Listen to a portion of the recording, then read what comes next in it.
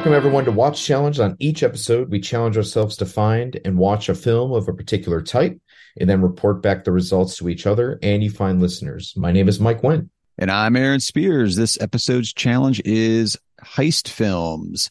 And one aspect of this topic, Mike, I guess I hadn't thought of when it was just added to our brainstorming list, was we generally try not to spoil a movie for anybody. Right.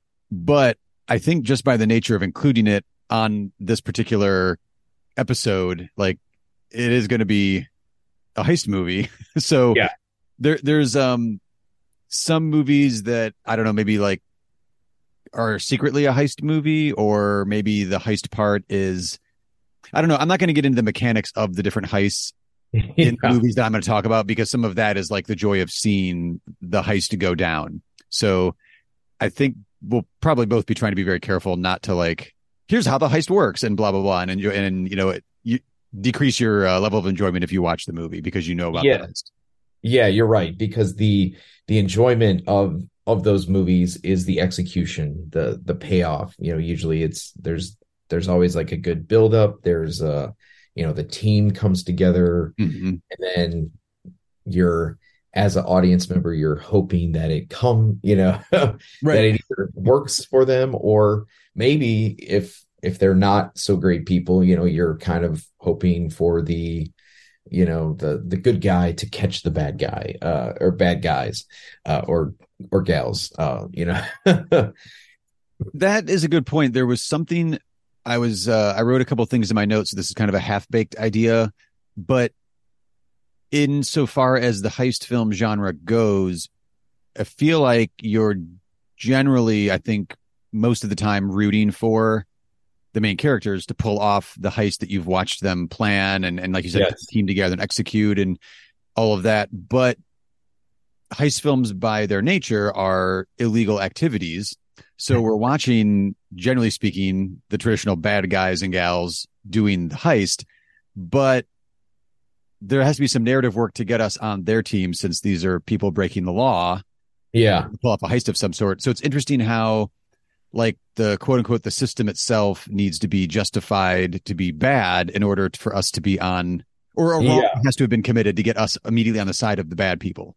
Yeah. Well, I think that's why, so many people are drawn to, say, the Mission Impossible film series, and the actually, believe it or not, the Fast and Furious series, which that's like, you could do a whole episode about that series, just because of how it started as just about street racers, and then it became like almost a series of heist films. And dare I say, they're pretty damn entertaining. But but I think that's, so many people are drawn to just because,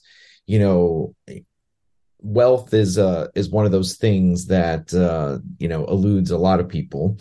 So I think, like, the enjoyment of getting to see an underdogs like overcome some system in order to become wealthier, or if they're stealing it for a greater good or something like that. I think that's why so many people are just drawn to these films. I think you're right, because the vast majority of us going to the movies don't have immediate access to hundreds of thousands, if not millions of dollars. So it is kind of one of those, like, oh, it's almost like winning the lottery. Like, I want to see how they end up pulling this thing off. Yeah. There's the other element I was looking at too, because I kind of did my initial list of movies that I consider to be heist movies, and some of them are like the process of the heist, I guess, that we are in on as an audience. But then there's also some that we're kind of like learning as we go, like we're just dropped into the heist. Did you have a preference when you were looking at your putting together your list? Well, now that you bring that up, that makes a lot of sense, because there's one in particular where it's like we're following the one that I'm going to talk about, that we're kind of following it all throughout the process. There's another one, the one that's like my eventual pick is one it's very interesting because of how many twists and turns that it takes. So it's like you're not really, it kind of kept me off guard. And obviously I'll get to it when we get to it. Sure. It's one of those So yeah, I guess I wasn't really looking for a specific, it must be A to Z this way, but Hmm. there is, because maybe heist is probably one of the oldest genres of film, if you go probably all the way back to like the Great Train Robbery. Right. Yeah, yeah. I mean, that's just maybe the best example of one of the first. And you can only tell a story so many times, but there are new ways to add different spins to it, and twists and turns to make it unique. So yeah, I Yeah. think that's why, like, I'm kind of myself, and probably in yourself and so many other people are just kind of drawn to these movies because it may be the Ocean's movies kind of, the modern Ocean movies made them popular again, but Yeah. it seems like they were really popular back in the 50s and 60s and Hmm. stuff like that. I'm glad you mentioned the Great Train Robbery because I didn't have that on my list, but I was thinking, as we usually do, if we're looking at a specific genre on the show, like how far back does this go? Yeah. Because genres were started at certain points in time, but you're like, yeah, it goes all the way back to basically the start of narrative narrative films. You Yes. got the Great Train Robbery, and then not through that movie, but I was thinking of that movie. I was reading an article, not an article about films, but it was an article about like bank security. But Yeah. I guess it mentioned a few films that I was Googling that were in the article, which is I don't generally just read about bank security for fun. But it was mentioning how early bank robbing films influenced how real security was done at banks, Interesting. and how it's evolved to the point where in modern times right now, it's said only 3% of bank robberies are like actually like violent bank robberies where the violence takes place on the property at the bank. More often Yeah. than not, it's done with like a slip of paper, which is like a threat. Kind of, what's the Soderbergh one? Out of Sight, Out of where sight. Clooney Yeah. just like walks in right away and just, Yep. tries to do the quick little bank robbery. But as consumers, when you go into a bank, we need to see maybe a security guard. We need to see cameras everywhere. We need like all the stuff that isn't actually ending up being helpful in solving bank robberies.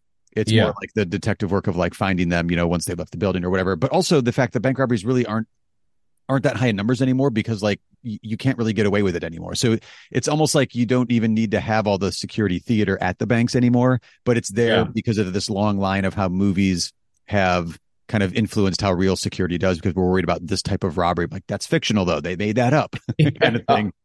Yes.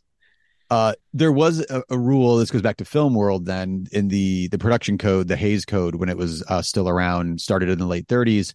There was a rule about you couldn't show safe cracking in movies, which I always find hilarious because they were worried it was like a how-to manual. If we show them how to do it, then they'll go do it in real life. And I was like, oh, I wonder if that's one of those like that's really fed into the real security that is still around today because there was still a worry from back then. But I love the idea that they were just like, oh no, you can't show safe cracking. People will go do that then. And they'll start robbing and we'll have all these heists. But Yeah. although I don't know how strict that rule was because I'm picturing a bunch of westerns now. Don't they almost always involve like some sort of Yeah. blow and open a safe or Yeah. stealing Or gold I or something? need $50,000 here at Yeah, an undisclosed location. right. Well, how far back did you go? Did you get in some So classics here? Or?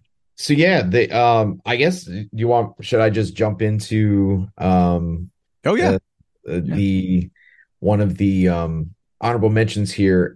So my first one goes back to 1956, Okay. and it is one of the early films of the probably one of our greatest directors of all time, Stanley Kubrick, in The Killing.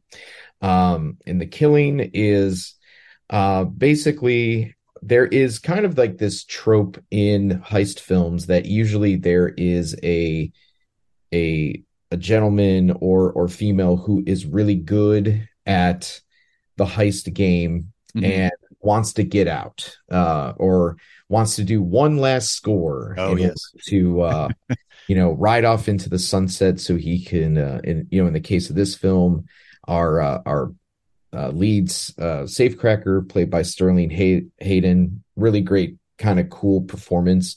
Wants to get settle down and get married, but then there becomes this opportunity at a racetrack.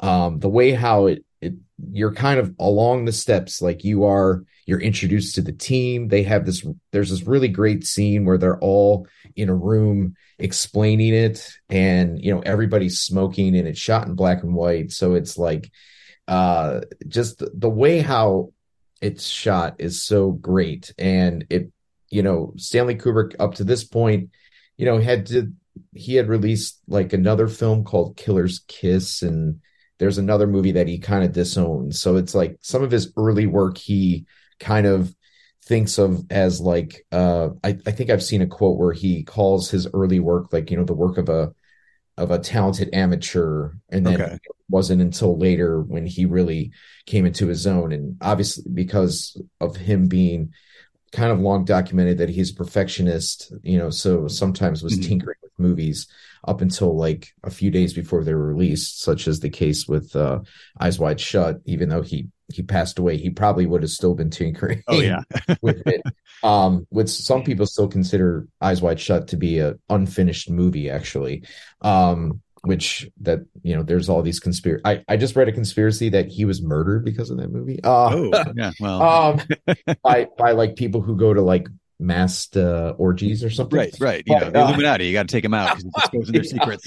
But anyway, this is a really fun movie. Yeah. It's quick. It's like 80 something minutes, and it's also a heavy inspiration for The Dark Knight, because they start to wear these masks that look like clowns. And Oh yeah. so the very beginning of The Dark Knights, that bank heist at the beginning, which could be a pick of all of its own, but it shows how heavily inspirational that movie is.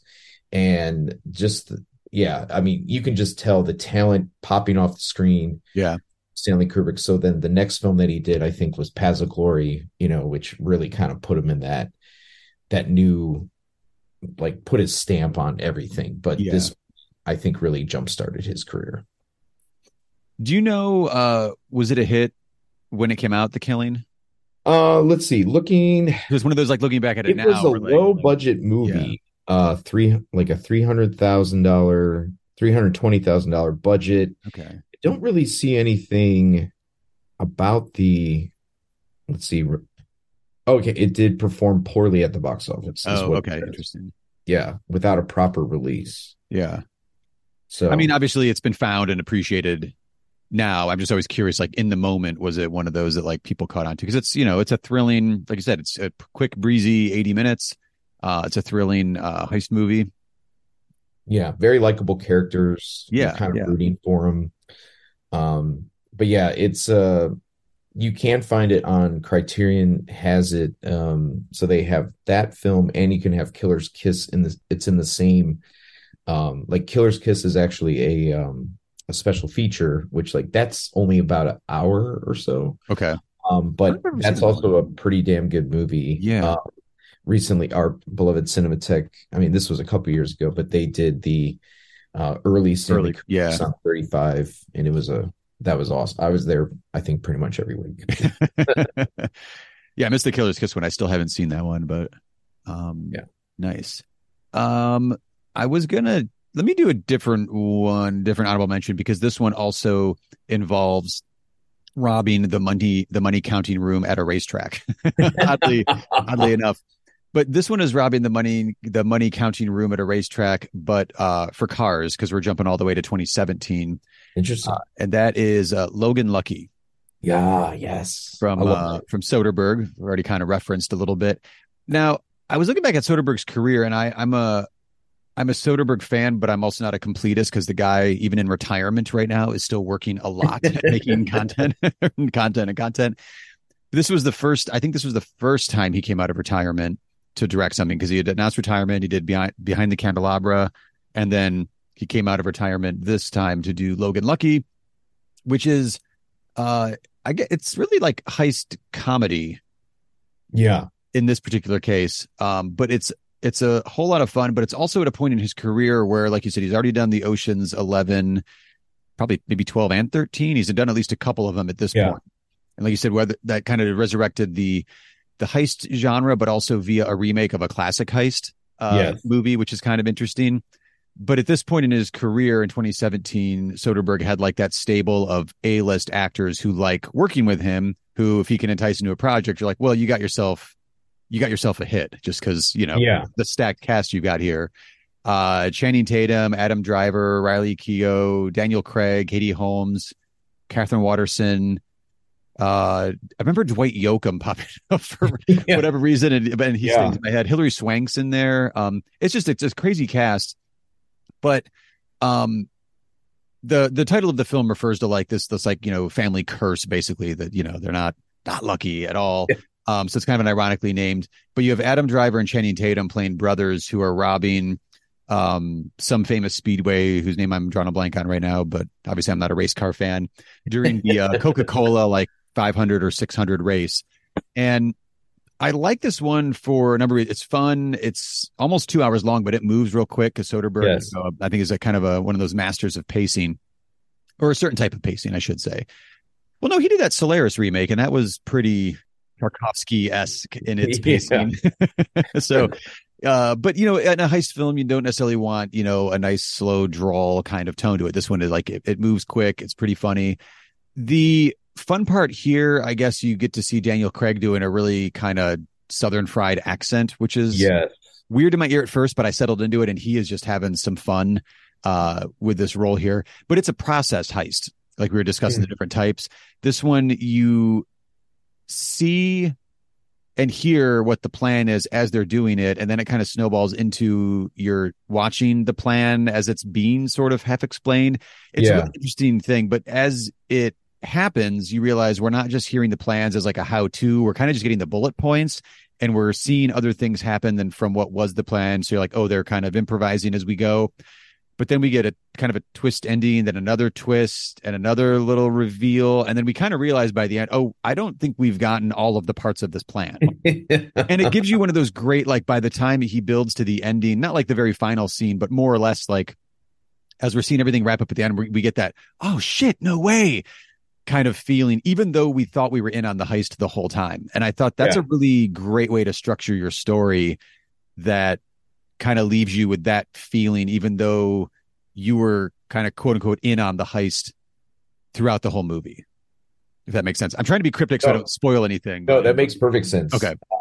No, I haven't seen it since I saw it in theaters, but I remember my wife and I just really enjoyed it. It just because of how the humor becomes very fast, you know, and it's somewhat dry, but you're right. Like when Daniel Craig comes on the screen, kind of lights it up, and it's one like you're kind of like, you know, each scene just gets better and better. With film, it's just it's such like it's like a gem, and it's like maybe it's kind of falls in that like it's kind of hard to well, I'm sure it's out there on streaming, but it like kind of came in a flash, and then it like was just on the streaming, and then, you know, maybe in a vortex. But it's as of this recording, it is on Canopy, so that's free library card if you have it. But it's because he came out of retirement, and then I think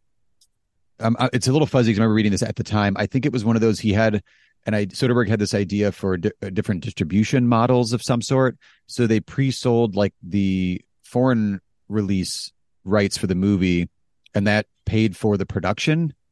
Interesting. Or something. So like they only had to make like 10 million in the theaters in America for it to be like, oh, this is successful, or whatever it was.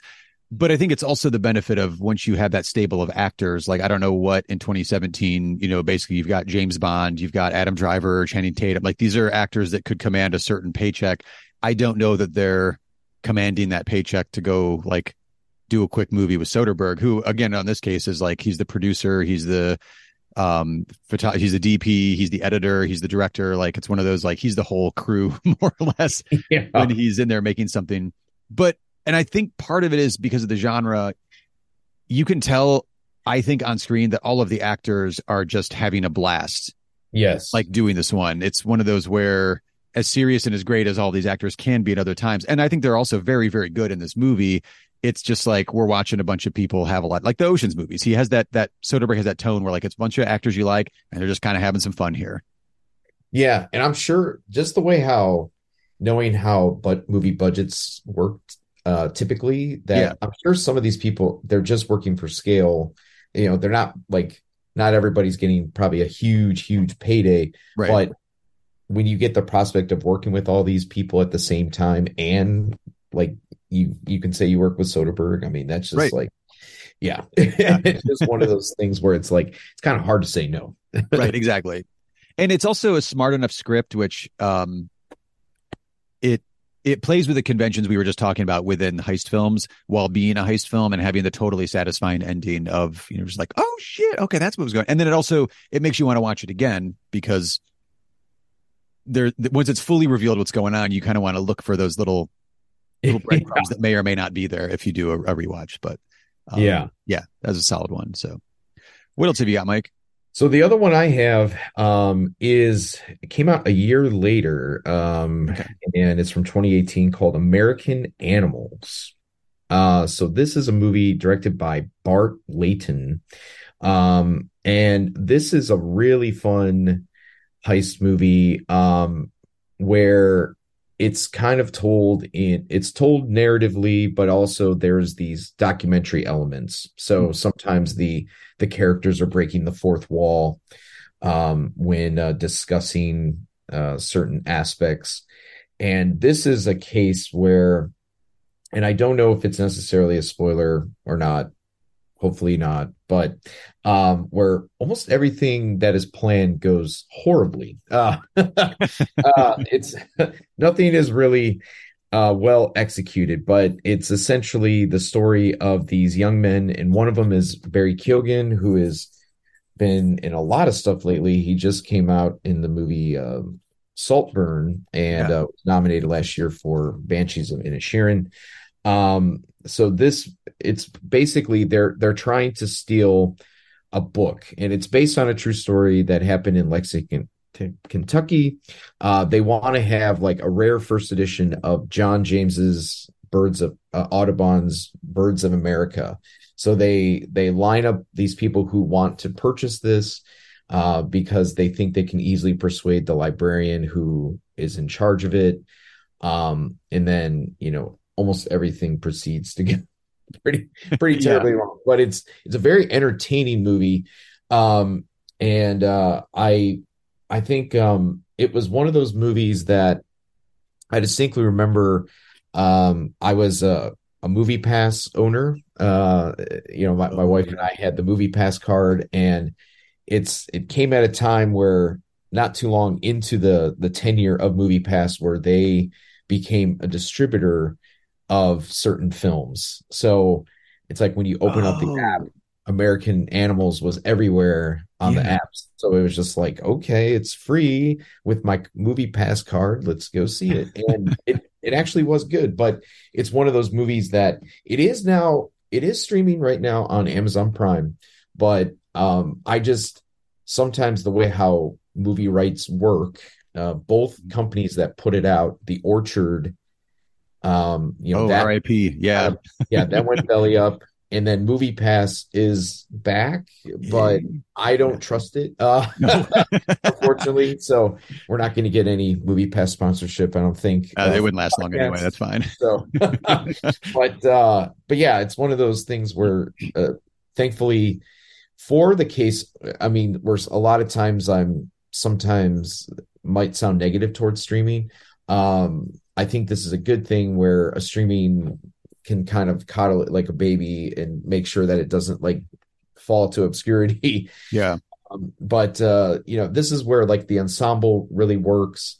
And I also think it doesn't hurt to have Ann Dowd in a supporting role. Like Ann Dowd really just kind of helps elevate a lot of things. Like just recently rewatching her in Hereditary, I was just like, man, like Ann Dowd really brings it great gravitas. She's the librarian in this one, right? Yes. Yeah. Yes. Oh yeah. Yes. I'd highly recommend this one too. It didn't even enter my mind somehow when we were putting this list together. So great pull. I saw this one at our beloved film festival here in Cleveland Yeah. when it played, and so it was one of those like it was like it fit in the time slot, and I heard it was like a documentary slash fiction hybrid. So I was like, oh, this sounds interesting. So like I went in about as blind as you could be, and with the crowd, it played great. Yeah. And people were clearly like looking stuff up as soon as it was on. Like, wait, so was that real? What was it? Yeah. What's going on? It's such Yeah. a great blend, but also, I don't think it is a spoiler if you watch the trailer for it. I figure if it's in the trailer, it's mostly safe territory to discuss.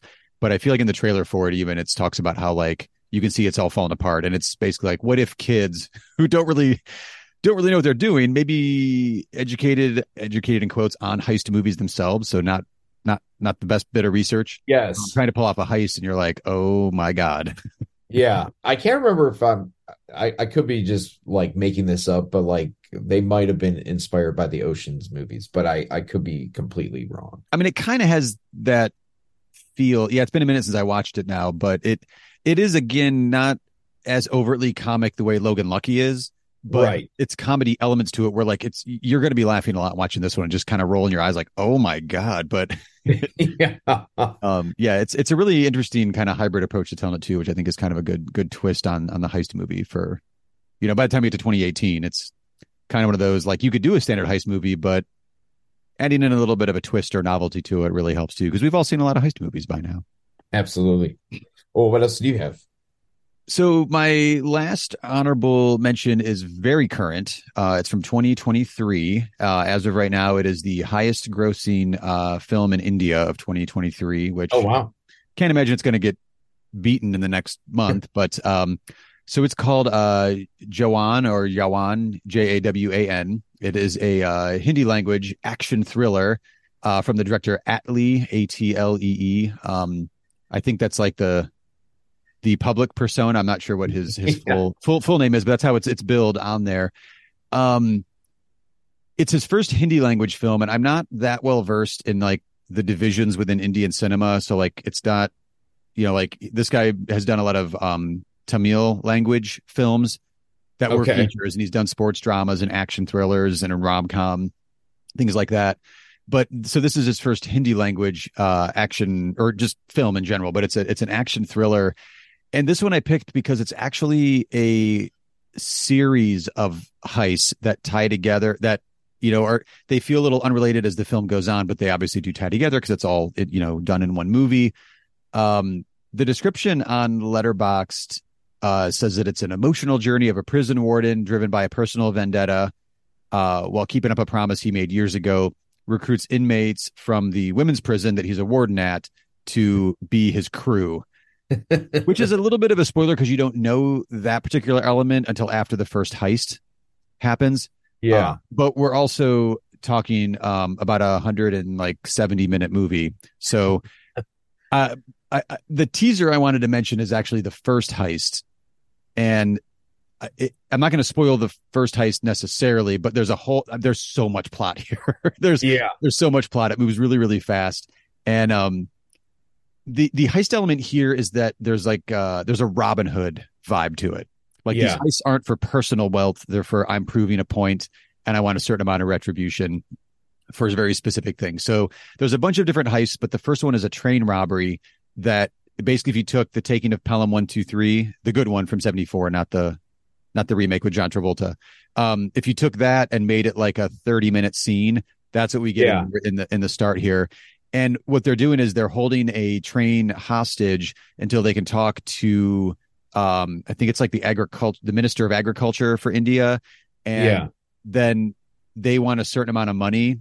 These robbers do. And so it seems like it's for personal gain. But what it turns out is what they are doing is they're getting the money from the Minister of Agriculture. Actually, I think it ends up being like some arms dealer or gangster fronts the money that the robbers want because his daughter's on the train.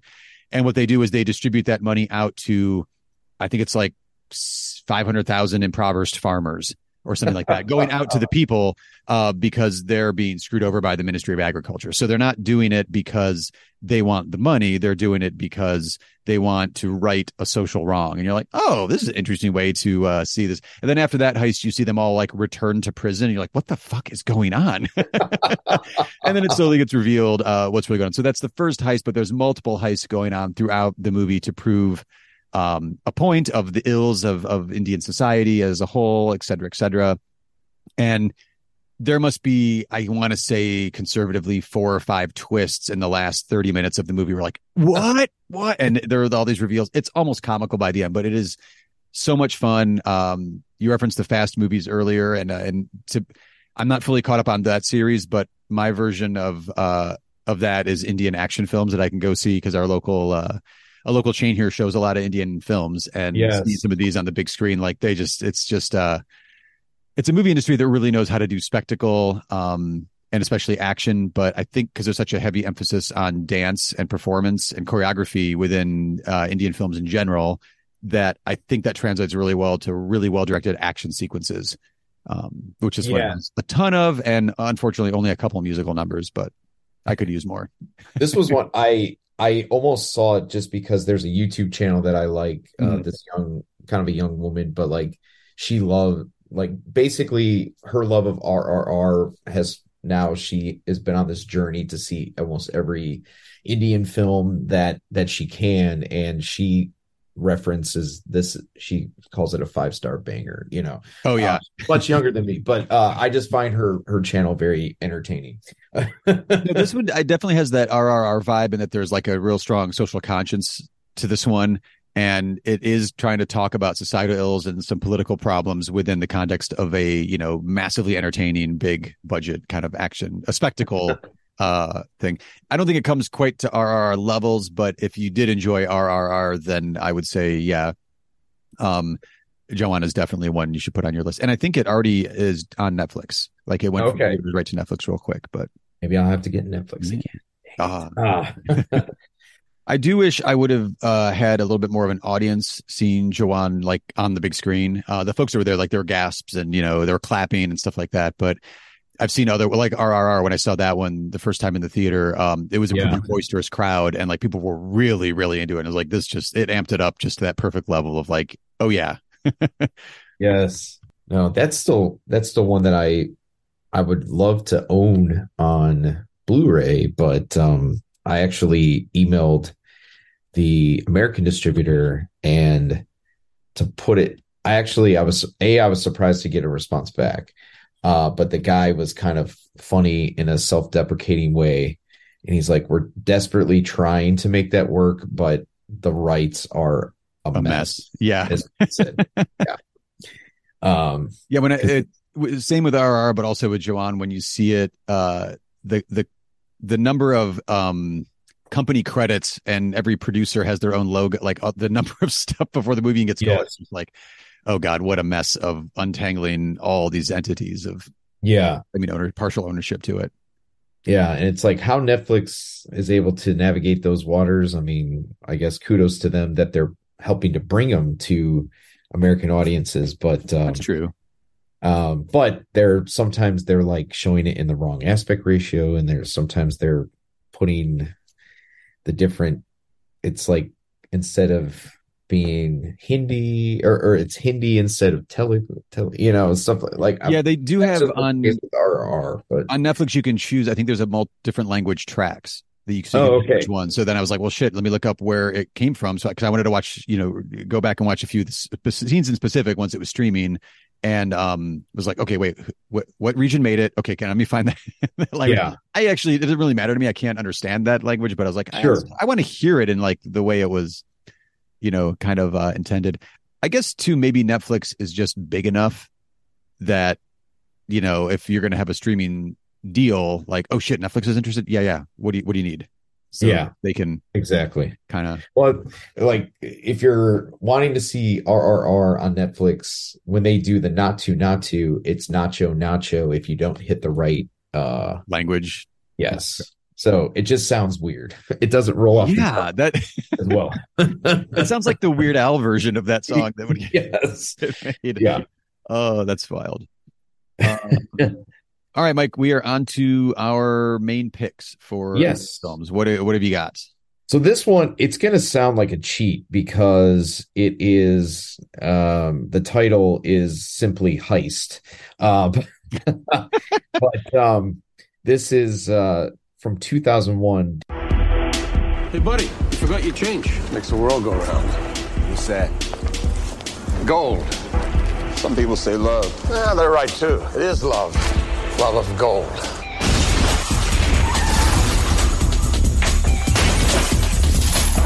Cut him off. How is it? It's his road game. Nobody gets the goods like you, Joe. Well, anybody can get the goods. The hard part's getting away. Plan a good enough getaway, you could steal Ebbets Field. Ebbets Field's gone. What'd I tell you? We got the go-ahead. We've got a firm date on the Swiss thing. He's broke, he's tired, cops are looking for him. I gotta get out of town. I gotta go. I give you the money now and you're gone. I bankroll this job on your say-so. Hey, what do you want from me? I want you to do the other thing. Walk away from it. You can't run. You know, they'll hunt you down. Joe! I gotta fight it out. Where you going with this? I'm gonna stand this thing on his head. The plan has changed. I need you to suit up. It's a good plan. How'd you figure it out? Go, go, go. I tried to imagine a fellow smarter than myself. And then I tried to think, what would he do? We got your gold. Where's the gold? What was the deal? Well, the deal was we get away with the gold. And then what? We slip away. You slip away. Take the money, cruise down some tropic island. You think you're gonna just sail away? I was gonna make you rich, and you've just become more trouble than you're worth. Or you want to tell me what made you a criminal? What made you a criminal? Nothing made me a criminal. I am a criminal. I hate to do anything as dramatic as count to 3. But 1, 2, 3. Yeah, she's the go-getter. I'm the go-getter. You tell me what you want me to go get. Ain't you a piece of work? Is that a question? She could talk her way out of a sunburn. Gene Hackman, Danny DeVito, Delroy Lindo, Sam Rockwell, Rebecca Pidgeon, and Ricky Jay. Is it gonna be cool? He's so cool when he goes to bed, sheep count him. In a film written and directed by David Mamet. Everybody needs money. That's why they call it money. Heist. I guess that David Mamet's Heist, I guess you could say. Like, I don't know if David Mamet's the type who puts his name above things like, certain directors. Sure. But this one, much like The Killing, has our, basically our elder statesman, robber, who is named Joe Moore, played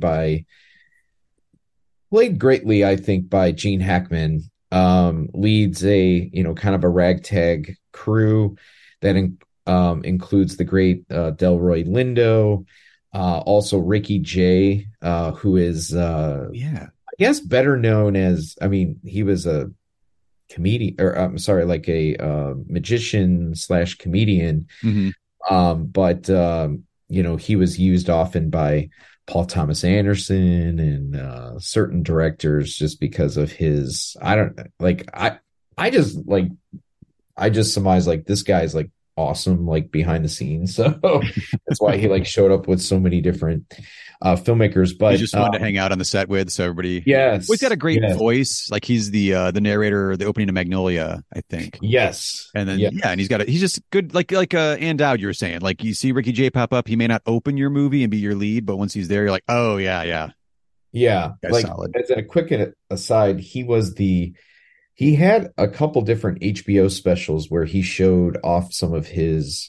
Like he was great with playing cards and doing like magic tricks with those. He had a couple HBO specials back in the day. So it was just like, I'll have to look that up because I know he's known as a magician, or PTA would always reference like that he was a magician, but I've never actually looked up any of his magic. Yeah. No, it like those HBO, they're like an hour, but they like fly by. They're really entertaining. Nice. But anyway, this is when the film starts, they perform a heist, and it's successful, and Gene Hackman decides, like, because now he has this like younger wife um, who's played by somebody named Rebecca Pigeon. And like when I was watching it, she looks familiar. She's actually David Mamet's wife, so it kind of makes sense. But she doesn't appear in a lot of films. Well, I think she's in mostly his movies. Yeah. Yeah. Yeah.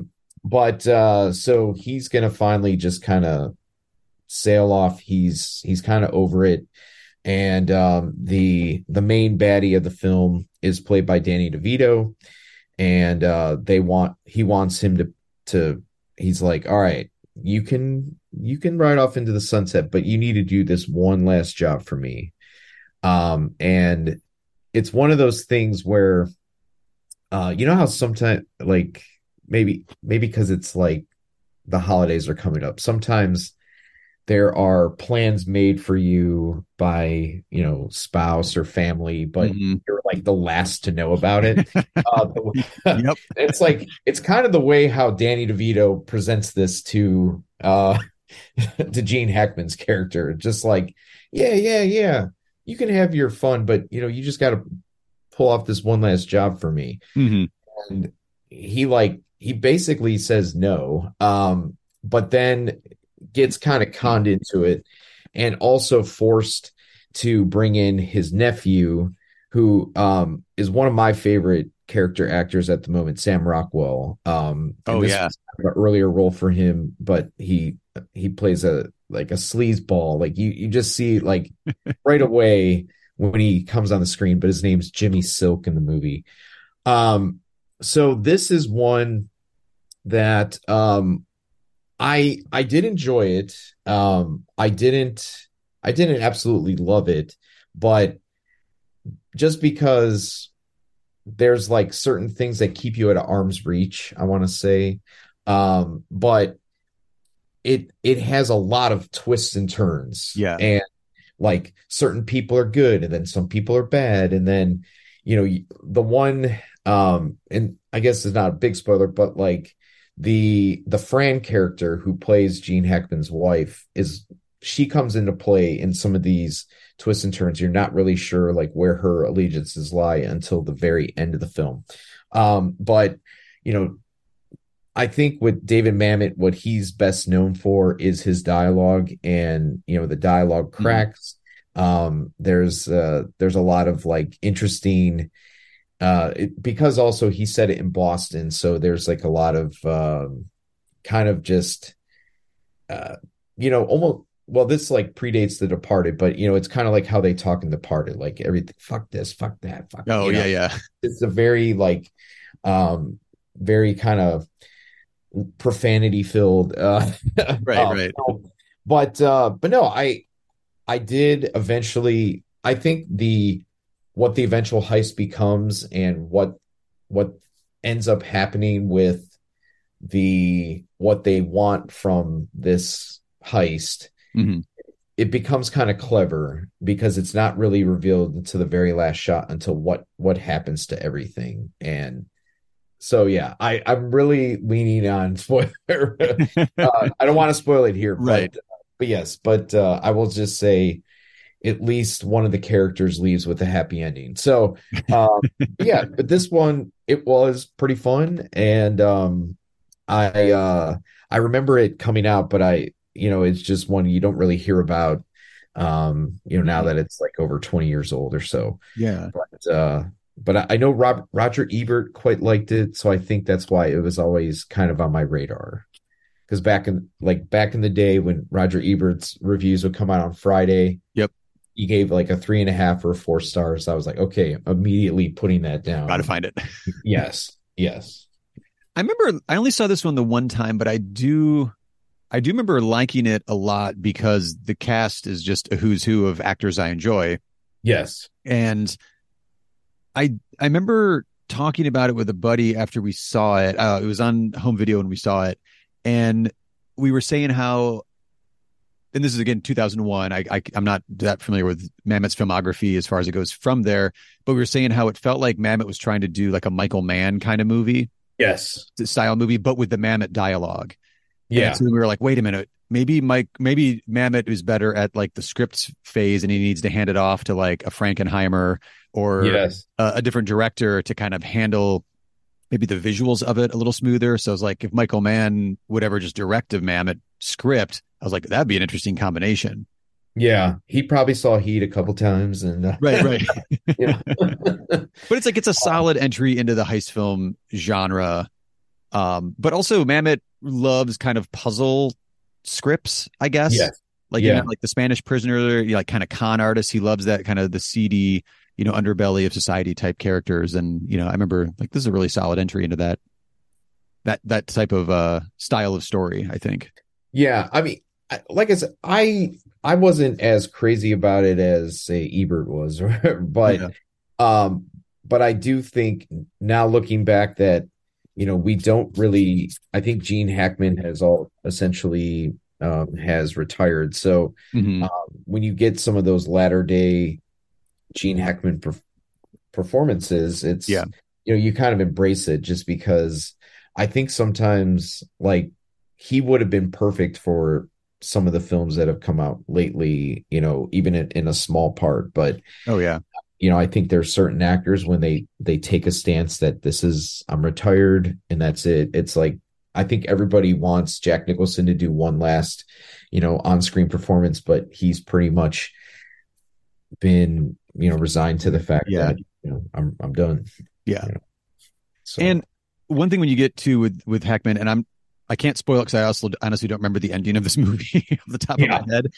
But when you have Hackman show up on screen and he's your lead, thief in a movie called Heist, I could see him just as easily being revealed as the mastermind bad guy by the end. And I could just as easily see him being the mastermind good guy by the end. He's not inherently going to be one thing or another. Like I kind of am going to just be cheering for him no matter what he's doing. And I could see him go evil, and I could see him go kind of maybe more altruistic with his, final heist sort of storyline.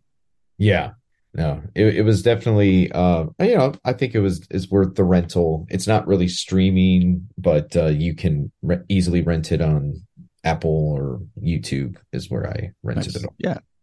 Oh no, I'm sorry. It's on Pluto TV, but Pluto is a free streaming service, but there are a considerable amount of ads, and you cannot there's no skipping through the ads. You have no idea how long the ads are. So sometimes it can be a 5 to 6 minute break, ad break, pretty much every 10 minutes. So yeah, that got annoying quick. That does. Yeah. I resorted to renting. The film I picked to is Heist. I know Mamet has some of his movies set in New York City, but I know doesn't he do like Baltimore or Boston? Yes, often as well. Where is Heist set? Do you remember? Boston. Okay. Yeah. It's like somewhere in Massachusetts, but it's definitely in that New England where he likes to set a lot of his stuff. Okay, then never mind. I was going to say mine. My pick is actually my earliest film. I went back to 1972, and the film is Across 110th Street. No, for God's sake! When you steal $300,000 of the mob's money and kill 2 cops in the process, everybody is after you. They took our bank in Harlem for over $300,000. Everybody. Like Detective Captain Frank Mattelli. The way I work gets results. I'm gonna blow the whistle on you, is that it? You want my job, don't you? Go back to 1940!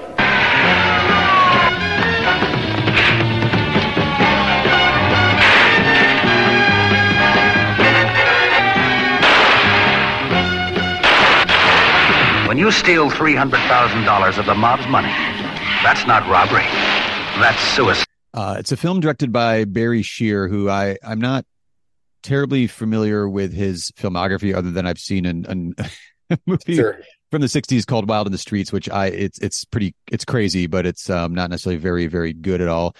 I guess sort of the selling point to this one to me is you get to see a grimy, dirty early 70s New York City, because it's like shot on location. Like, Yeah. It's like, here's a brick building where there's like this mob deals going down, and next to it is just a, pile of bricks that used to be a build. Like, it's just that like grimy, like, is New York City ever going to be cleaned up, and clean again? I don't know, just graffiti everywhere. It dabbles kind of in exploitation film territory a little bit. But what I like about Across 110th Street is that it's actually, the heist is the opening, and then you see the fallout from the heist. Yeah. This is like a sub-genres, or, talk about fractured genres every episode of how whatever we pick, there's like all these little offshoots. Yeah. So this is one where we see the heist at the beginning, and no one's disguising their faces. There's no clown masks on or anything. It's just, they come in, and what happens is, it's even called this in the description, a daring robbery. $300,000 is taken from the Italian mob. Several mafiosi are killed, and 2 cops are as well. So what ends up happening is, there's this heist, it's the opening, and now you have, some top tier mobsters are killed and some cops are killed. So that opens up this whole can of worms of who's actually going to be going after the robbers. So now you have like the underground criminal economy, like they want their revenge and their money back. And then, now there's like cops that are exposed as being in bed with the mob. So then like the institution of police in New York City is like, we got to figure out who caught these folks. So that is thrilling, I think, enough of an idea to kind of like send a very propulsive citywide manhunt in grimy, dirty 1972 New York City. But who's leading the manhunt from the cops is Yaphet Kotto and Anthony Quinn. Oh, wow. And it sounds like a cliche, but they don't necessarily see eye to eye on how to police. Anthony Quinn is doing the actually, maybe it's a template for what would be Lethal Weapon in the long run. Like, it's mismatched cops, not necessarily that he's suicidal, but Anthony Quinn is like, I'll bash heads together and I'll figure out who did this. Like, whoa. And Yaphet Kotto is constantly like, dude, go back to the fucking 40s, man. That's not how we do police work anymore. And it's wild to see the police in this one, because it's just like rampant police brutality. And Anthony Quinn is just like the guy who's doing that. And Yaphet Kotto, he's kind of pushed to the edge a little bit, but he's also playing with racial dynamics within the hierarchy of the upper levels of the police department, not just like beat cops and stuff. So he knows how the commissioner's going to react. He knows that this person's going to react. So it flies across this ensemble spread of like the criminal underworld, like kind of the corrupt nature of the police force, like all of this stuff. But then these 2 cops who at their heart do actually want to solve this case and figure out like what happened here. But it gives you kind of just like this big swath of, New York City and corruption and policing in the early 1970s, in the fallout of this awesome heist. I don't even know if it's a heist gone wrong. It seems like, it did go wrong. They wanted to rob the opening scene. They wanted to rob the mob, but I don't think the intent was like, let's kill everybody. Yeah. I think it was more like, let's get this money and hightail it out. Although thinking about it now, I don't know how they would have gotten away with it without just killing everybody.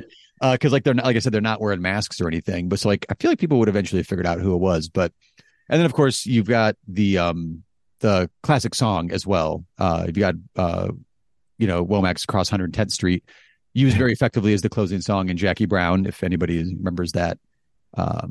Oh yes. Final bit of music in that one. Across 110th Street, pimps trying to catch a woman that's weak. No, it's great. And it's one where Anthony Quinn also was producer. So it's one of those, I feel like he was really, really invested in this particular story and getting this one made. I don't know how much sway Anthony Quinn had at a certain point in his career. Like, he's a known entity to me, but I don't know how much real power he was had in Hollywood at the time. But he's great. Yaphet Kotto is great. And you can also sort of see it as inspiration for police procedurals that we would get through the decades as well. Like, it's a really interesting, like, how the cops work and how investigations take place in the aftermath of a horrible, like, heist gone wrong situation. Yeah, I definitely want to check this out. Just looking at the poster, and it says it's also technically a blaxploitation movie, but maybe just because it had Anthony Quinn, it wasn't really thrown into that exploitation category. Yeah. I would say it could count as that in a broad definition because it has a lot of tropes from the blaxploitation genre, but I think it falls more into general exploitation because it really leans into like the violence and the crime and all the trappings of kind of like the heist and crime genre. Also with its language, like you're going to watch it and hear it with 2023 eyes and ears, and you're like, oh Jesus! Like some of the terms here, like okay, but I feel like it's very authentic to the time period, and like these are like racist Italian characters in New York City in the mob in the 1970s, or a street gang that like they don't care about what racial epithets they're throwing around.